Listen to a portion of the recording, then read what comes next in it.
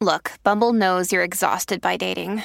All the must not take yourself too seriously and 6'1" since that matters. And what do I even say other than hey? Well, that's why they're introducing an all-new Bumble with exciting features to make compatibility easier, starting the chat better, and dating safer. They've changed, so you don't have to. Download the new Bumble now.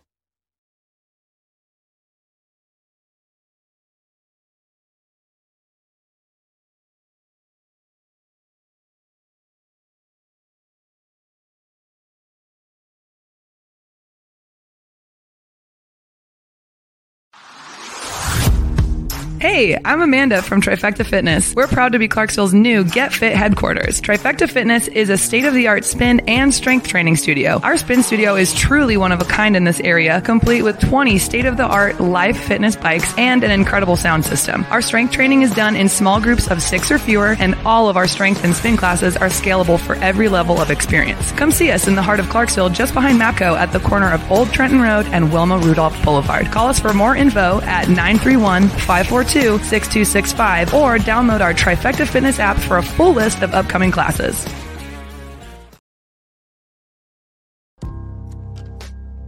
In October 2019, Arlington, Texas was chosen to be the home of a new national museum, unlike any other. The National Medal of Honor Museum will be a unique home of military history. The 100,000 square foot museum will house exhibits, archives, and artifacts relating to the 3,500 U.S. troops who have been awarded the medal, the nation's highest honor for valor in combat.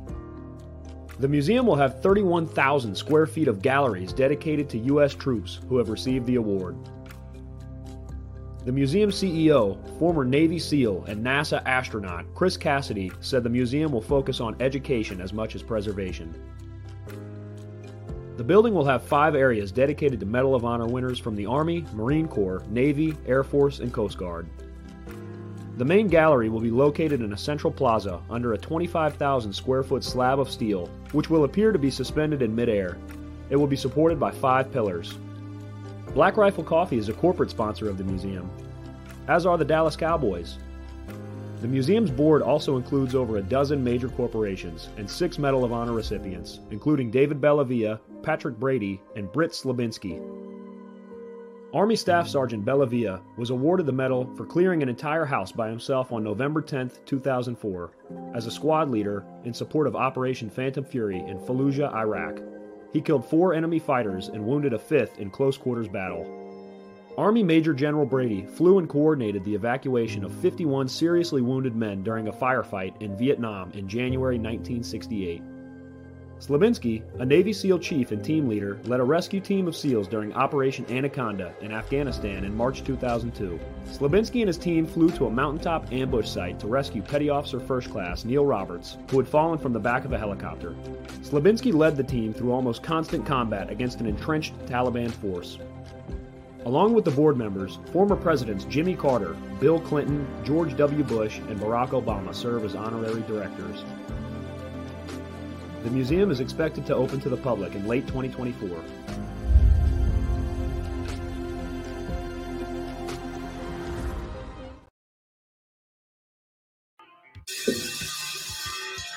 All right. Welcome back. Fit Nation. We are a show founded by a veteran and hosted by 2 veterans and a military spouse. Our mission is to get people to tell their story to the world. If you're an author, share your tips with the Misfit Nation. If you're a musician or actor, our audience needs to know how they too can get into the business. Coaches, we love our coaches. Come on and share some of your tips with the Misfit Nation to help them become better versions of themselves. If you're a corporate leader or an entrepreneur, come on and share how you did it and how hard you have fought for success. If you're a veteran, first responder, or Gold Star family, we would love to have you come on and just share your story with the Misfit Nation. We always have time for you. If you're feeling down, alone, or starting to see the darkness, stop. Think about those who are around you. You are not alone. You will be missed. If you feel like your problems will be a burden to those in your inner circle or are embarrassed, dial 988. If you are a veteran, take option 1. We need you to keep pushing forward.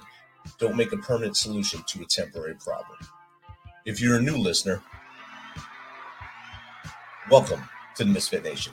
Be sure to subscribe to our show on your favorite podcast apps and also on our YouTube channel at @_Misfit Nation. Subscribe and click the bell to keep you up to date with our latest episodes and all of our news. You can also find us on Heroes Media Group and About Face Radio. Now, let's get to the show. All right. Welcome back to our Sunday show. Tonight we have a good one. We worked hard all week training soldiers here at Fort Campbell, and now Sunday I get to do a live show from home. So I'm glad to be here and glad to have you all out there listening on About Face Radio, on our YouTube at the Misfit Nation, and any one of our social media platforms. Like I said, tonight we have a good one. Our next guest is a principal ally and founder of marketing agency Allies For Me. He uses a proven method that mimics the stages of courtship. Allies For Me helps companies find strangers and convert them into high-paying customers. It's an 8-stage customer value journey is the framework that leads someone from first contract to post-purchase. Our guest is also a former U.S. Marine. You're not an ex-Marine. You're always going to be a Marine for the rest of your life. So he's a former Marine. I'm sure he still likes his crayons like the rest of the Marines, but we won't hold that against him. And without further ado, let's welcome Marine veteran Craig Andrews, speaker, marketer, writer, and of course, always a Marine. Welcome, Craig. Hey, Semper Fi. How you doing? Awesome. How are you? I'm doing great. And, we were talking in the green room. I'm doing way better than the doctors predicted 2 years ago. Heck yeah, way better. And if we all listen to doctors, especially when you get news like you were getting 2 years ago, I'll let you tell your story. When you get news like you're getting that you received 2 years ago, or your wife was receiving while you were in a different world there in a coma, that's a horrible thing to hear. And if you listen to that and you go with it, you wouldn't be with us now. So I'm glad you're here in front of us right now. And brother, I want you to share your story with the Misfit Nation. Rich, I really appreciate this. I've been looking forward to this discussion. So you want me to start with 2 years ago? Or you could, yes. Yeah. Okay. So actually, August 10th, 2 years ago, I walked into the hospital, told the folks at the desk, I'm having trouble breathing. Except it didn't come out like that. It kind of came out with a lot of pauses and deep breaths because I couldn't say that in one sentence. Right. And they pulled me back behind the curtain and put me on oxygen. And a few minutes later, I heard my wife. She had dropped me off at the door of the emergency room. And I heard her on the other side of the curtain saying, "Where's my husband?" And they said, "We've got him, ma'am. You need to leave." So they sent her back out into the car in the parking lot in August in Texas and just told to wait out there. And what I didn't know at the time is it would be almost another 2 months before I'd see her again. Wow. And yeah, she'd see me sooner, but it was lights out for me. I was in a coma. And 11 days later, they shot me up full of morphine, and I quit breathing. And just for anybody that's wondering, I had COVID. I had the Delta variant of COVID. And so they called her at 12:30 in the morning on the 22nd of August, and they said, "We need your permission to put your husband on the ventilator." And she hears me in the background screaming, "No ventilator, no ventilator." And she said, "Well, he doesn't want to go on the ventilator." And they laughed at her and they said, "Well, if he doesn't go on the ventilator, he'll be dead in 24 hours. And wow. She said, "Well, how many of you had survived that you put on the ventilator?" And they said, "Nobody's survived." And that's the deal. That's why I was screaming, "No ventilator." If you went on the ventilator with Delta variant, which is why I had, you died. That was the outcome. And a couple of days later, I went into kidney failure. A few days after that, went on dialysis. And then a few days after that, my right lung collapsed. And they told her for about a month that I was going to die. And they even had her meet with hospice to plan the day they were going to pull the plug. And I woke up 6 weeks later, completely atrophied. I could lift a finger or a toe. That was it. Couldn't lift an arm or a leg. Had no muscles. My head was still really scrambled. And when I was in my coma, I had a whole bunch of dreams that for me, for 6 weeks, that was reality. And those dreams were so vivid, I believed those were reality. And as a matter of fact, about a week and a half or 2 weeks after I woke up, I started realizing that everybody around me believed something different than me. And so I called my wife over and I said, hey, I'm going to tell you some things. I need you to tell me if these things really happened. She's like, all right. And I think she was kind of worried about me anyway. She told me later she saw that as a good sign. And I asked her, I said, hey, have we been to Louisiana? She said, no. I said, we weren't in a resort in Louisiana. She said, no. Now, I didn't know Louisiana had resorts, but in my world they did. And I started telling her the story about how young ladies, so this resort had room service, but it was not your average room service. It was, let's say, an enhanced room service. And one of the things on the room service menu that was my favorite is I could dial in and some young lady would come in and spray raw cow's milk at my face. And it would make me feel better. And one time she comes in and she misunderstood what I was asking for and was about to offer one of their more traditional services. And I was like, no, just the cow's milk. That's all I want. And I went on to tell my wife the dream. And I said, at some point they wanted me to leave and they came in and announced on the speaker in the room. They said, Mr. Andrews, it's time for you to leave. I said, well, I can't move. You're going to have to come in and get me. And they're like, you need to leave now. And they started getting angrier and angrier. At one point, they said, if you don't leave, we're going to tell your wife about your room service. And I said, you can tell her. She knows I like raw cow's milk. There's no secrets there. And at one point, I tried to roll out of bed. I thought, if I fell on the floor, at least somebody would have to come in and pick me up and move me. But then I heard them mumbling in the background and I heard them say, let's get his wife. And she came in, she put her hand on my left shoulder and she said, Craig, this is Karen. I'm your wife. It's going to be okay.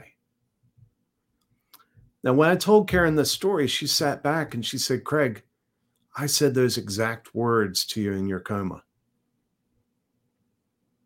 Wow. Yeah. And, and something really interesting happened during those 6 weeks I was out. When I woke up, my trust in the doctors plummeted. It was through the floor. My trust in my wife, through the roof. All while I was asleep for 6 weeks. And the reality is my dreams were a reflection of reality. Yeah, they were widely distorted. So like that dream I just told you, at that time in the hospital, I had these respiratory techs that would come in my room several times a day, usually young ladies. And they would put a mask of nebulized albuterol on my face and would make me feel better and help me breathe. In my brain, in my state, I interpreted that as raw cow's milk. And so, so it was really interesting. And when I woke up, I had, complete atrophy. Even my vision was blurry because my eye muscles had lost strength. And so when I woke up, I was in the second of 3 hospitals. This was, they call it an LTAC. It's a long-term acute care facility. And there they got me strong enough to go to rehab. And then the last 3 weeks I spent in a rehab hospital where they taught me how to walk again. And you hit a nail on the head with With the ventilator story, as soon as you said they were going to put you on a ventilator, you yelled no. The first thing came to my head, everyone that went on the ventilator during the COVID was never seen again. That everyone that you heard of was never seen again. And you had that in your wherewithal in your head, knowing that as they're saying ventilator, you're yelling no ventilator, no ventilator. And your wife's on the other end of the line saying, he's saying no, but they still wanted to do it. And that was just like their push at this time to get rid of patients, really. If they put it on a ventilator, that saves a bed, because that bed's going to be empty here within hours. Yeah, and it's there's some horrible things that happen. We've got a book that's coming out shortly where we tell the story of that. But here's 2 paragraphs out of that book from the hours leading up to them shooting me full of morphine. And when she said, hey, he doesn't want to go on the ventilator, they said, he's full of morphine. He can't make this decision. Well, what's interesting is morphine suppresses respiration, which you would think is a bad thing if you have a respiratory disease. Yep. Calms you down.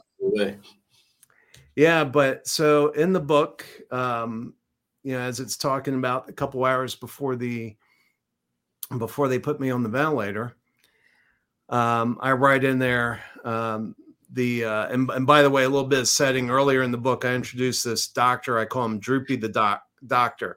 And I said, if Droopy the dog was a doctor, he would look exactly like this man. Wow. And so that's a little bit of context for this, but the book reads, the doctor stopped by for a brief chastisement. Not Droopy the doctor. This guy was more like a schoolmarm with an exceptionally high opinion of himself. And his schoolmarm duties today were to inform me of my sins and how bad things happen to those who sin. As I've reflected on that conversation, I realized that he believed I would die in the next few days. So his priority was to make his last words to a dying man a chastisement, and my life was in the hands of such a person. Wow. That's amazing. Yeah, it was an interesting experience. And, obviously this is a show where you have a lot of vets. You're a veteran, and, you know the lifestyle. It's fun because I'm sharing a little bit more than I would, in a regular podcast, because, we think differently. We've seen different things and we think differently. But the one thing that hit me as I was going through that is I credit the Marine Corps for me being alive. Well, I think it was a bona fide miracle from God. I think it was my wife who came in, changed the hospital policy where they originally told her she couldn't visit me. And she's like, nope, wrong answer. So she came in for an hour a day, and she'd sing to me and pray over me and say words of encouragement. But I think the third element is, Marines are just harder to kill. It's a mindset issue. And when I look at, when I reflect on what I had to go through in rehab to learn how to walk again, I don't know how I would have made it through that if it hadn't been for the Marine Corps. Wow. That's outstanding. And who were you with in the Marines? I was with VMA Q2. It was an electronic warfare squadron. We flew the raid on Libya in 86. We jammed radars. When we flew over, you either saw nothing on your radar or you saw a whole bunch of crap on the radar that was misleading. We'd paint, false targets on your radar, and you'd be shooting at ghosts. And so if you think back to the raid on Libya, there were 120 sorties in that raid, and there was one plane lost. It was an F-111. And what happened was they couldn't see anybody, and they're like, screw it, let's fire everything at once. And it was just pure dumb luck. They hit the F-111. Yeah. But so we, it was actually cool. You'll appreciate this. So, electronic warfare, I worked in what they call I level or intermediate level repair, which was, the squadron would pull boxes off the plane, send them to us, bring them into our secure shop, and we repair them. And so there was a doorbell on the front of the front door of the shop, and to get in, you had to ring the doorbell. And if you didn't have the right badge, if you didn't have a badge to work in that shop, you had to be escorted. Didn't matter who you were. You know this. Doesn't matter what your security clearance is. If you didn't have a need to know, the only way you made it through that door was with an escort. Well, there's no officer that wants to be escorted by some enlisted puke. Sergeant Major didn't want to come by and be escorted by us. So they left us alone, and it was fun. It was a neat place to work, and a lot of fun. Spent 6 years in the Marines, and got out right after Desert Storm. Oh wow! Okay. So you came in just after like Beirut time period, and went up that period. Through those things, so you hit those two highs and Desert Storm, then you rode out. So that's a pretty volatile period you were in there for the Marine Corps, especially. And it was interesting. I was in during both Reagan and Bush, and there was a big difference. I'm not criticizing anybody, but Bush was, after the Iron Curtain fell, Bush was like, he started talking about peace dividends, which ended up stimulating a recession, just because he was like, hey, we can't continue to spend on defense like this. But during the Reagan years, I mean, we were fat. We had more Marines than we had work for. And the only way you could actually work on a piece of gear is if you were determined. You kind of had to push somebody out of the way, say, I'm going to fix this piece. And you could just kind of screw off. We screwed off a lot, even when we were working. But the Reagan years were fat, and when I was in boot camp, I had a brand new M16A2. It had never been issued to anybody else. I was the first one to shoot that one on the range. We got the 9mm, we got the Humvee, just all sorts of new equipment. And then Bush comes in and he starts cutting, and boy, we felt it, and when Desert Storm came around. So my squadron, we were the only squadron in the Marine Corps that did what we did, and we had 3 detachments, and one detachment was always deployed and, rotate out. And we were usually deployed to Iwakuni, Japan. That's where I was when the war broke out, and I actually stayed there because they sent the other 2 detachments to the Gulf. And which always puzzled me because, we went from being very fat during the Reagan years to being too lean during the Bush years. And we had 6 birds per detachment. We couldn't fly 6 birds, wow, for each detachment. We, out of 18 birds, we could keep 15, 16, maybe 17 in the air, but we didn't have enough to keep all 18 in the air. So I don't know what they sent to the Gulf. I never saw those guys. I got back and they asked me if I was re-upping. I'm like, nope. And they're like, all right, you're out of here. And they just put me on terminal leave. We don't need you no more. Yeah, you're done. Yeah. And that slowdown with the H.W. Bush got exponentially worse during the Clinton years. It's when I started my time with Clinton and not seeing any raises, seeing people get kicked out, seeing no equipment. It wasn't until really GW when we started getting money again. So he flipped the switch on what his dad did and kind of helped us out a lot. Yeah. And that's tough. And a lot of people don't get that. They hear about the, $700 toilet seats and what have you. And yeah, there's a lot of waste. I mean, geez, look at the F-35 project. There's tons of waste, but it's when it comes down to the individual soldiers or the Marines, we're just trying to do our job and just need the tools. Give us our e-tool, give us our K-bar. We can do what we have to do and move forward. And yeah, that's what it's all about. But we also want to talk to you about your business, man. We got to get your word out there about what you do and how you help others to create sales and get that marketing going. So tell us a little more about Allies for Me. Yeah, so Allies for Me, we're a marketing agency, and we work exclusively with people that have high-ticket products or services, usually high-ticket services, usually B2B, not always. But our special formula, if you have a high-ticket product or service that requires a high level of trust and a long sales cycle, we've got a solution for that. We've got a formula that we've developed over years that works really well. And so for those folks, we can help them close more deals faster at higher prices. And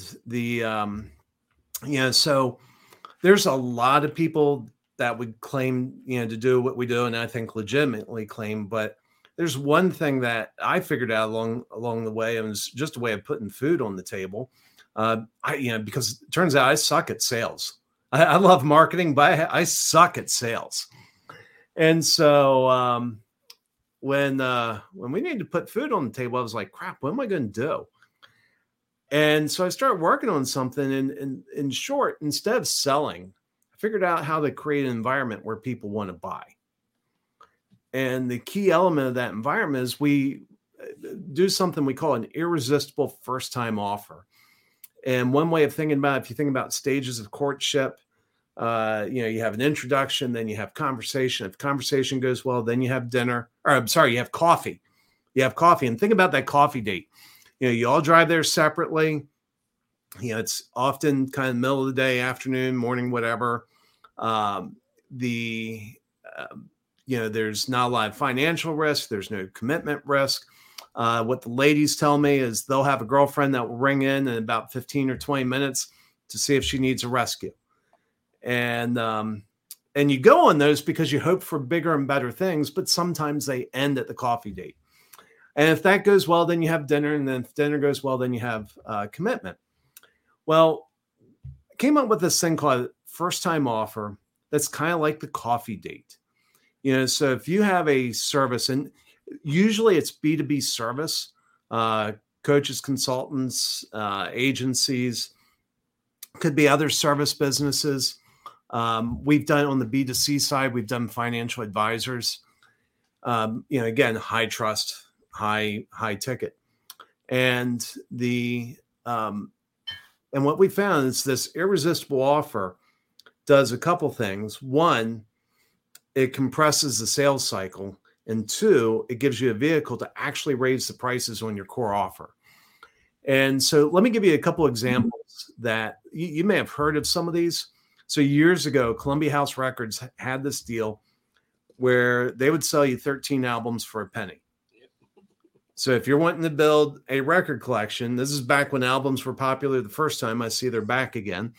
If you want to build a record collection, Columbia House Records can get you 13 steps closer to your goal for 1 penny. All you have to do is join their record club. So we would call that a simple offer. And when I first started doing this, I tried something like that. And I can save your listeners the time. Don't do that. That's going to fail if you have a high ticket, complex service. So let me give an example of one that moves from a simple offer to a complex offer. Not one of the offers we made, but I like it because everybody gets it immediately and it makes a couple good points. Years ago, there was a guy named Bob Stupak that bought some dumpy old hotel at the end of the Vegas Strip.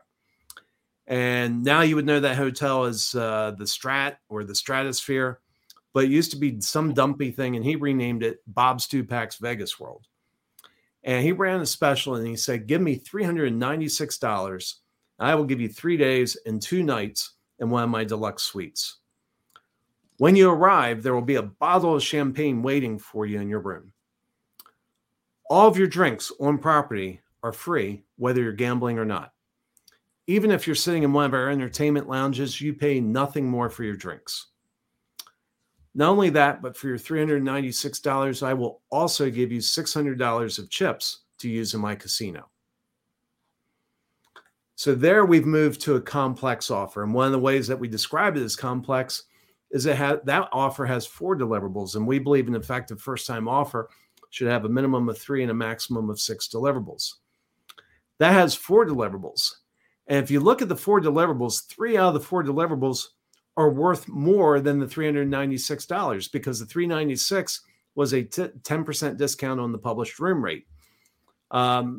If you're sharing that room with somebody and you're going out to drink, 2 of you drinking for 3 days, if you're somebody who likes to drink, you're probably going to burn through $400, worth of booze, to casino. And then you get $600 of chips for your $396. So sort of free money. And so what's really interesting about it, and one of the points that I like about that offer is if you're somebody that likes to drink and gamble, it's hard to say no to that offer. If you're like me, I'm not a gambler, and I'm sitting here, I'm drinking a glass of wine. I don't think the wine they're serving there is wine that I'm interested in. Not, it's certainly not going to be, overwhelming to me. So that offer isn't appealing to me. But here's the thing. Bob Stupak doesn't want somebody like me saying yes to his offer, because he knows he's going to make the most money if he can make sure every room of his hotel is filled with somebody who likes to drink and gamble. Because when they walk into that casino, that's where he makes his money. But do you see how that's an error? If you're somebody who likes to drink and gamble, do you see how that's a hard offer to say no to? Yeah. Yeah. You're in Sin City, so you're done at that point. Oh, yeah. And so we build offers like that for people that have high ticket, usually services, high ticket service business, usually B2B. And they're really awesome. They're fun to put together, fun to see them when they come together, because you look at them and, one of the ways that we know that we're kind of over the target on the offer is somebody starts saying, whoa, we're giving away a lot for, whatever the price is. And we're like, okay, that's good. That's a good sign, because when you're trying to move somebody forward on this, you have a force working against you called the status quo. People resist changing the status quo. It's easier and less scary to just continue doing what you're doing. And even if they have a deep need, you have to kind of overcome that fear, overcome that status quo bias to get them to move. And so we just wallop the crap out of it with a unbelievably good offer, but it has to be properly structured. There's some really critical elements. And if you miss these elements, it's not going to work, or it's not going to work well. And I say that as somebody who always tells, I always tell my clients, hey, look, they're like, hey, what do you think my offer should be? And I say, I can't shoot from the hip. Every time I do that, it fails. We got a process. You got to follow the process. And it's funny, earlier this year, I put an offer together for myself, and I was mostly shooting from the hip. I was following my worksheets, but I skipped some important steps, and the offer wasn't working. And so I stepped back last week, and I started going through and following my process. And by golly, I'm like, oh crap, I missed that. And, and now I've got an offer that's, I think, pretty darn awesome. And it's going to work incredibly well. But it's really about bringing somebody in. And here's the magic. Here's where the magic comes in. Bring somebody in, solve a problem for them. And let me take this back to my time in the hospital. Remember I said after 6 weeks, my trust in the doctors had plummeted. My trust in my wife had gone through the roof. Yes. Maya Angelou had a quote that said, people will forget what you said, they will forget what you did, but they will never forget how you made them feel. And while everybody thought I couldn't hear them, as the doctors talked around me, they were speaking words of death and despair.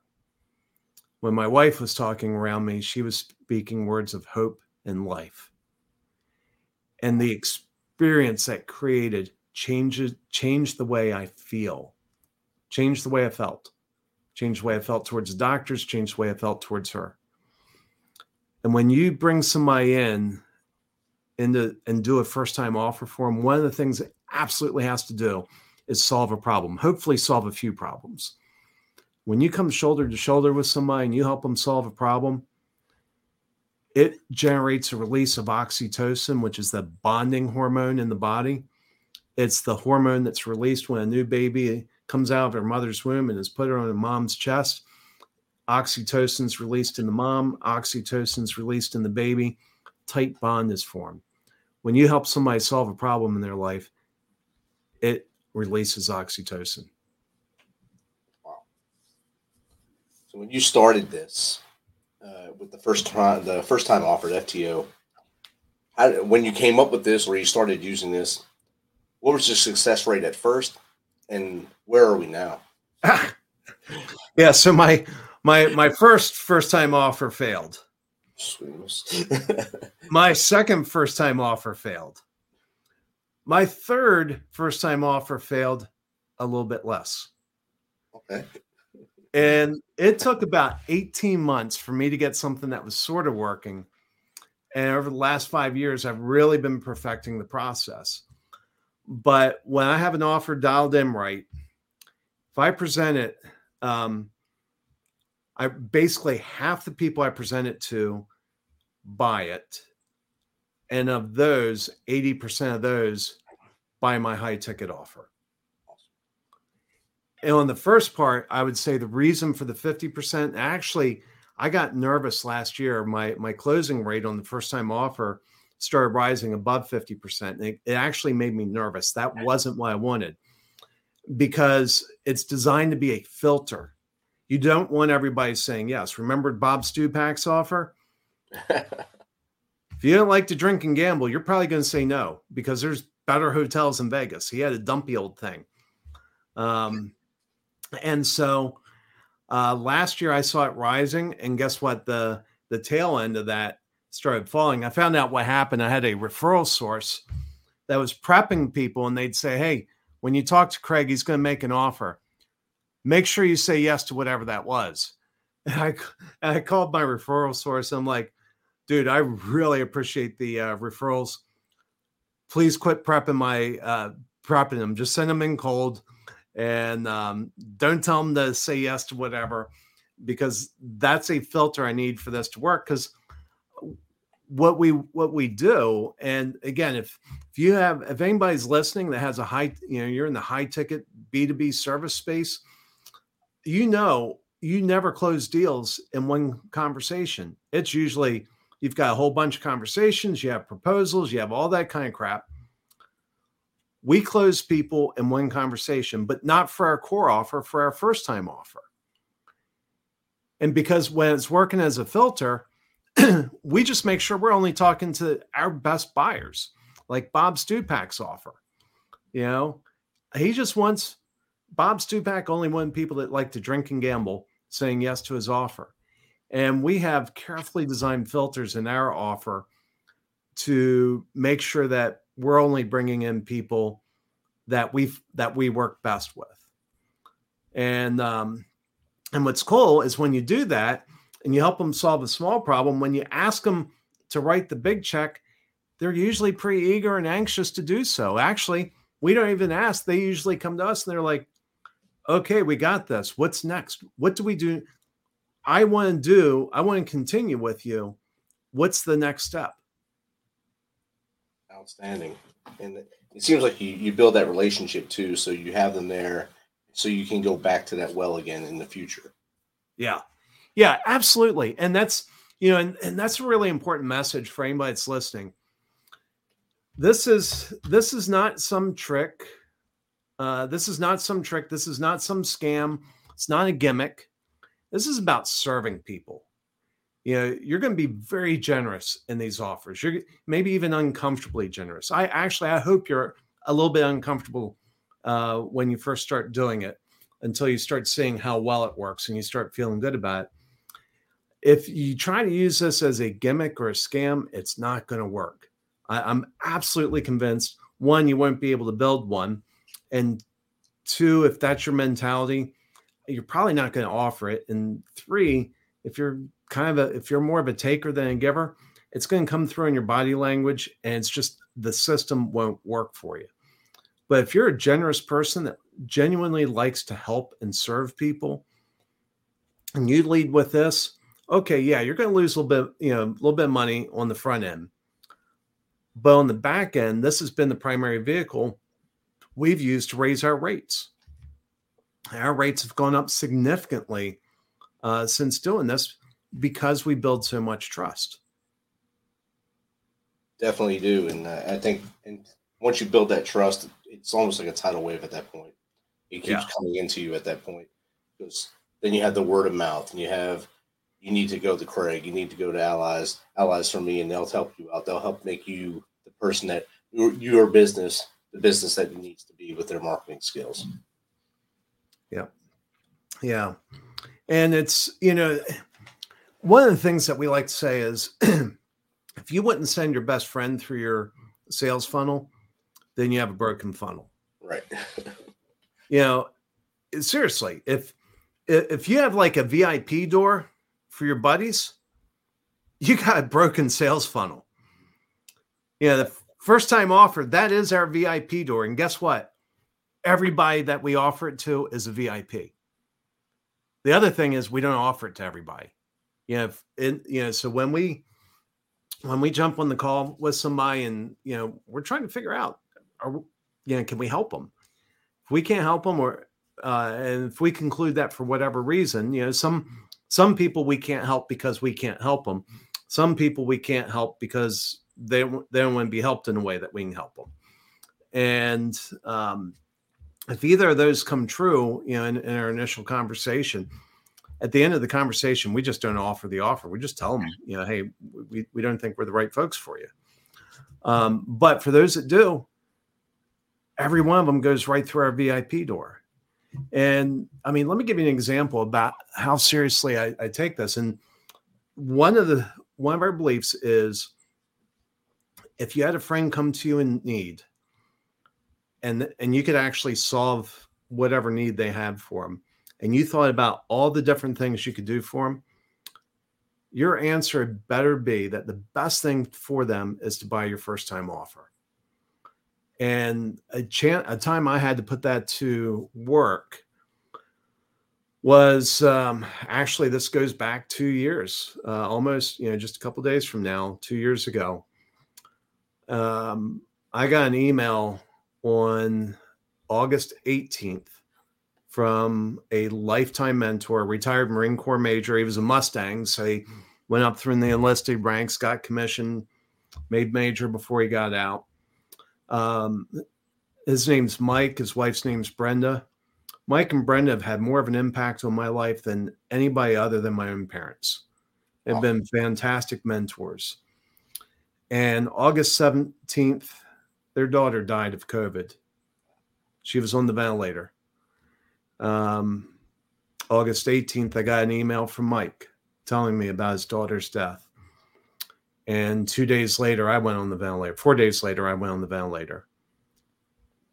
And when I got out of the hospital,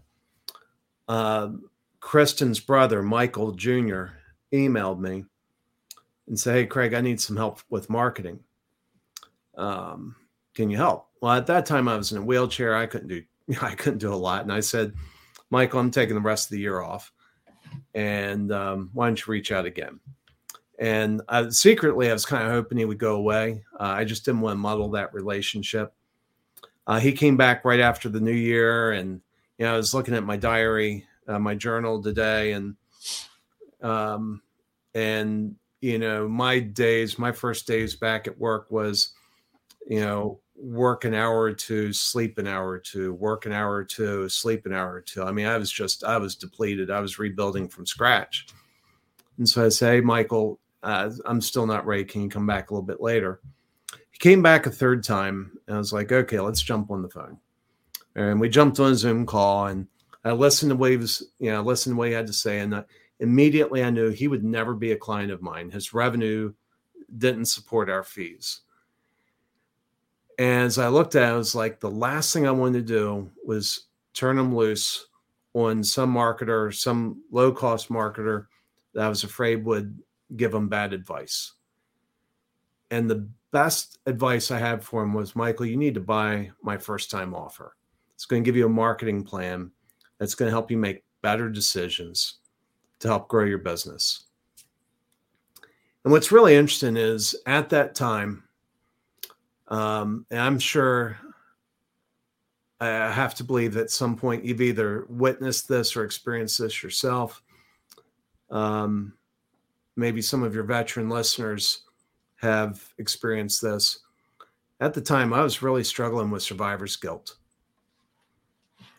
I survived a disease that killed millions, And I still don't understand why. And that disease killed Michael's sister, and I got to live for some strange reason.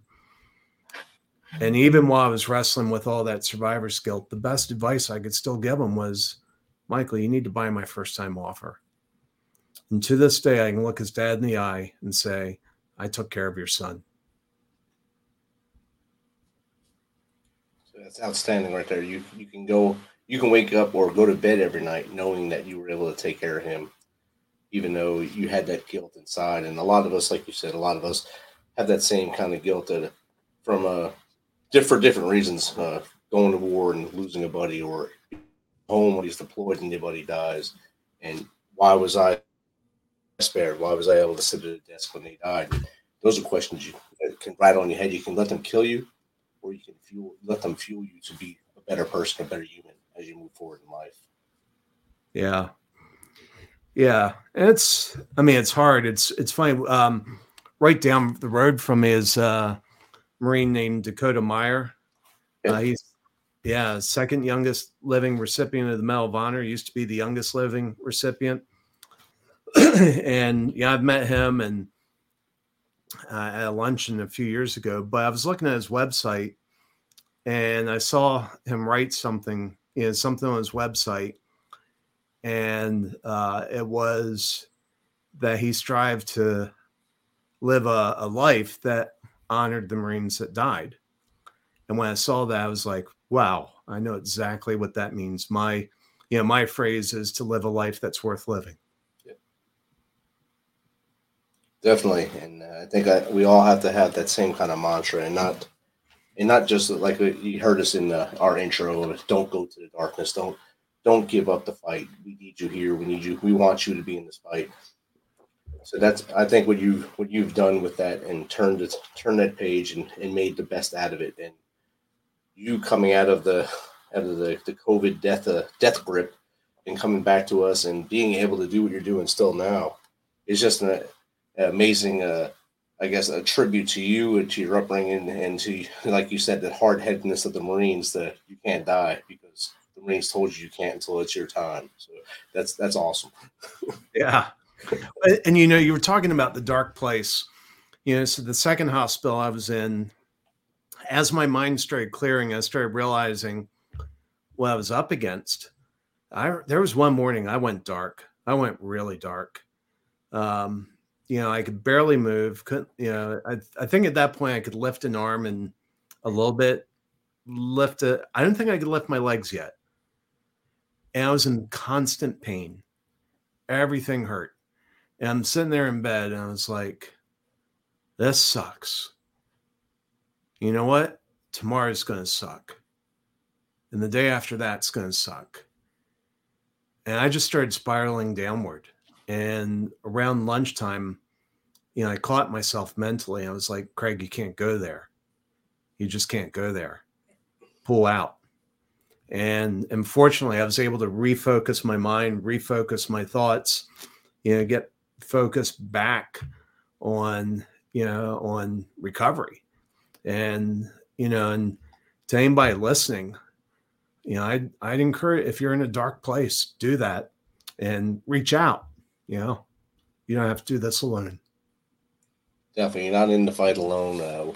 You have brothers and sisters all around you that you may not think they care about you, but they do. They care about you. Everyone has this crazy busy life right now because it's so easy to be busy right now. But every one of them will stop what they're doing to talk to you so that you're able to talk to them again another day.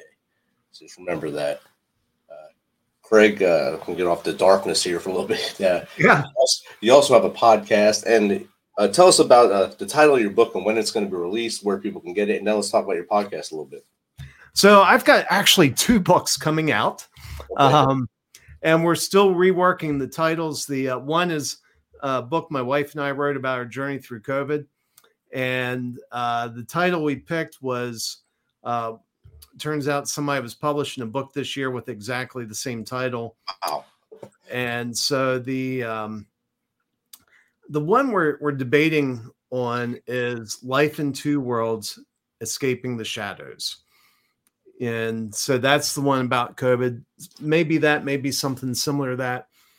The other book, and I just finished the first draft this weekend. I'm working on editing. Hope to have that. I don't hope, I will have that to the editors this week. It's called Make Sales Magical. Close more high ticket deals faster at higher prices. So that's kind of what we're talking about. Don't have the exact date on when those books are coming out, but it'll be soon. Something else I want to celebrate that, and I tell you what, if anybody can make it to Austin, Tuesday afternoon, August 22nd, so I started doing something when I got home and I started recovering. I was still in a wheelchair, and I started doing this thing called Camp Gladiator. And initially it was just to work on upper body strength.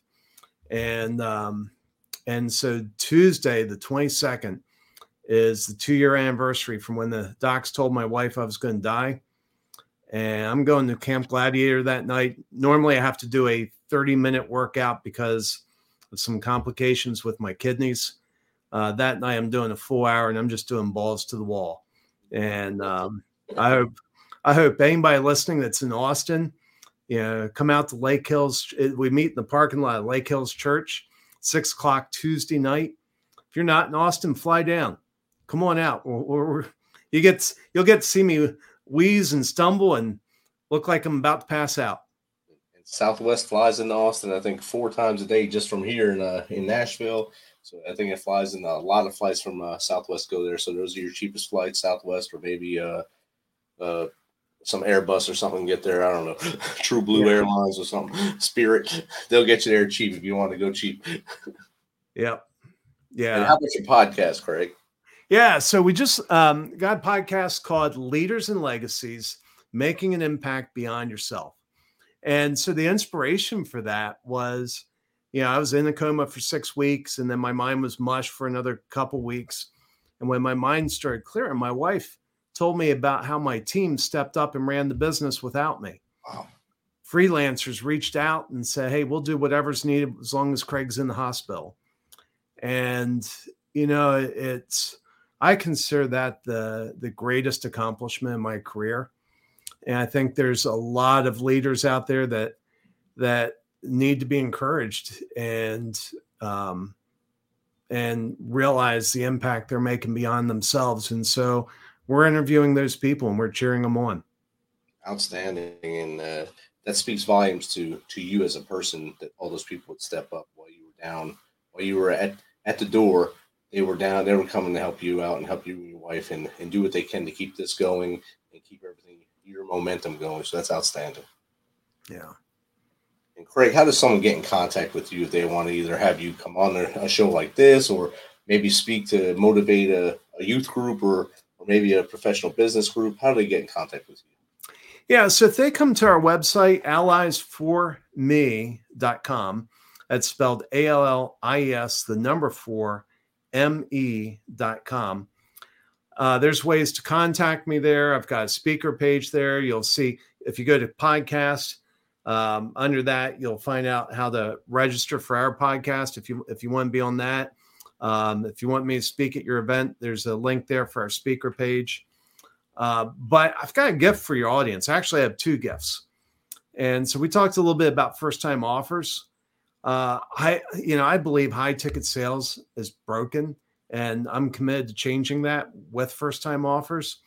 So I have a guide that helps you avoid some of the mistakes I made, and also have 23 days access to a self-paced course to help you put yours together. And just for clarity, the reason we limit it to 23 days is we study humans, and we know if you come sign up for a free course, next month will come, you hadn't done it. Month after that will come, you haven't done it. 6 months from now, you've forgotten about it.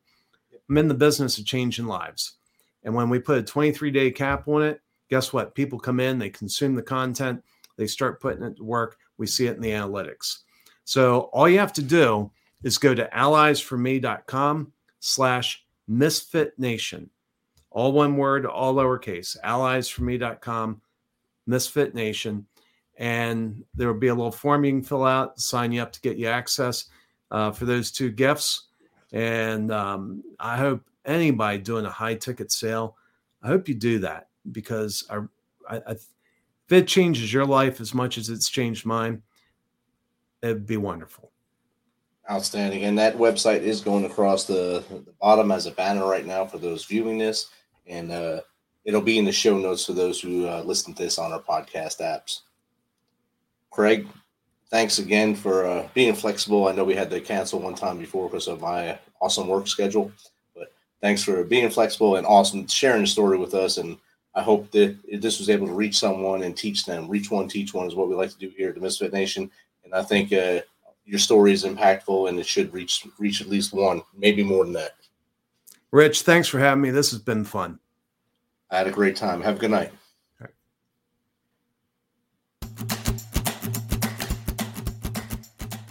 This message is from the U.S. Department of Veterans Affairs. Did you serve in the military? If so, you can obtain a free lifetime pass to more than 2,000 federal recreation sites. These sites are located across more than 400 million acres of public lands, including national parks, wildlife refuges, and forests. The lands host activities to fit any lifestyle: hiking, biking, fishing, camping, and much more. Gold Star families are also eligible for these free lifetime passes. Plus, they cover entrance fees for a driver and all passengers in a car, or up to 3 additional adults at sites that charge per person. Obtaining one is easy.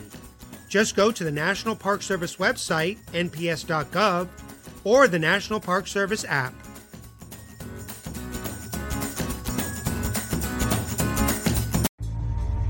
For every veteran, there is a story about a calling to serve, to fight for the freedoms of the American people.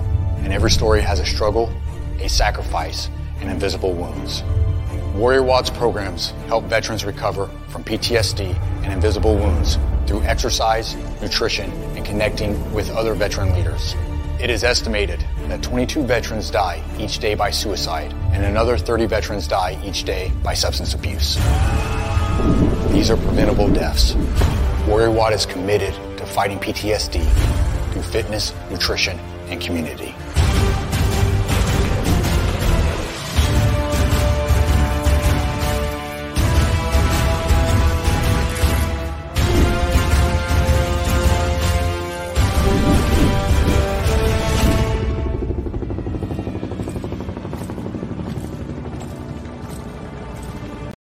Thanks for checking us out and being a part of the Misfit Nation. Don't forget to visit our website at themisfitnation.com. It's themisfitnation.com to catch up on all of our episodes and also to get some of that great Misfit Nation gear. As always, be humble, stay hungry, and keep hustling, because we are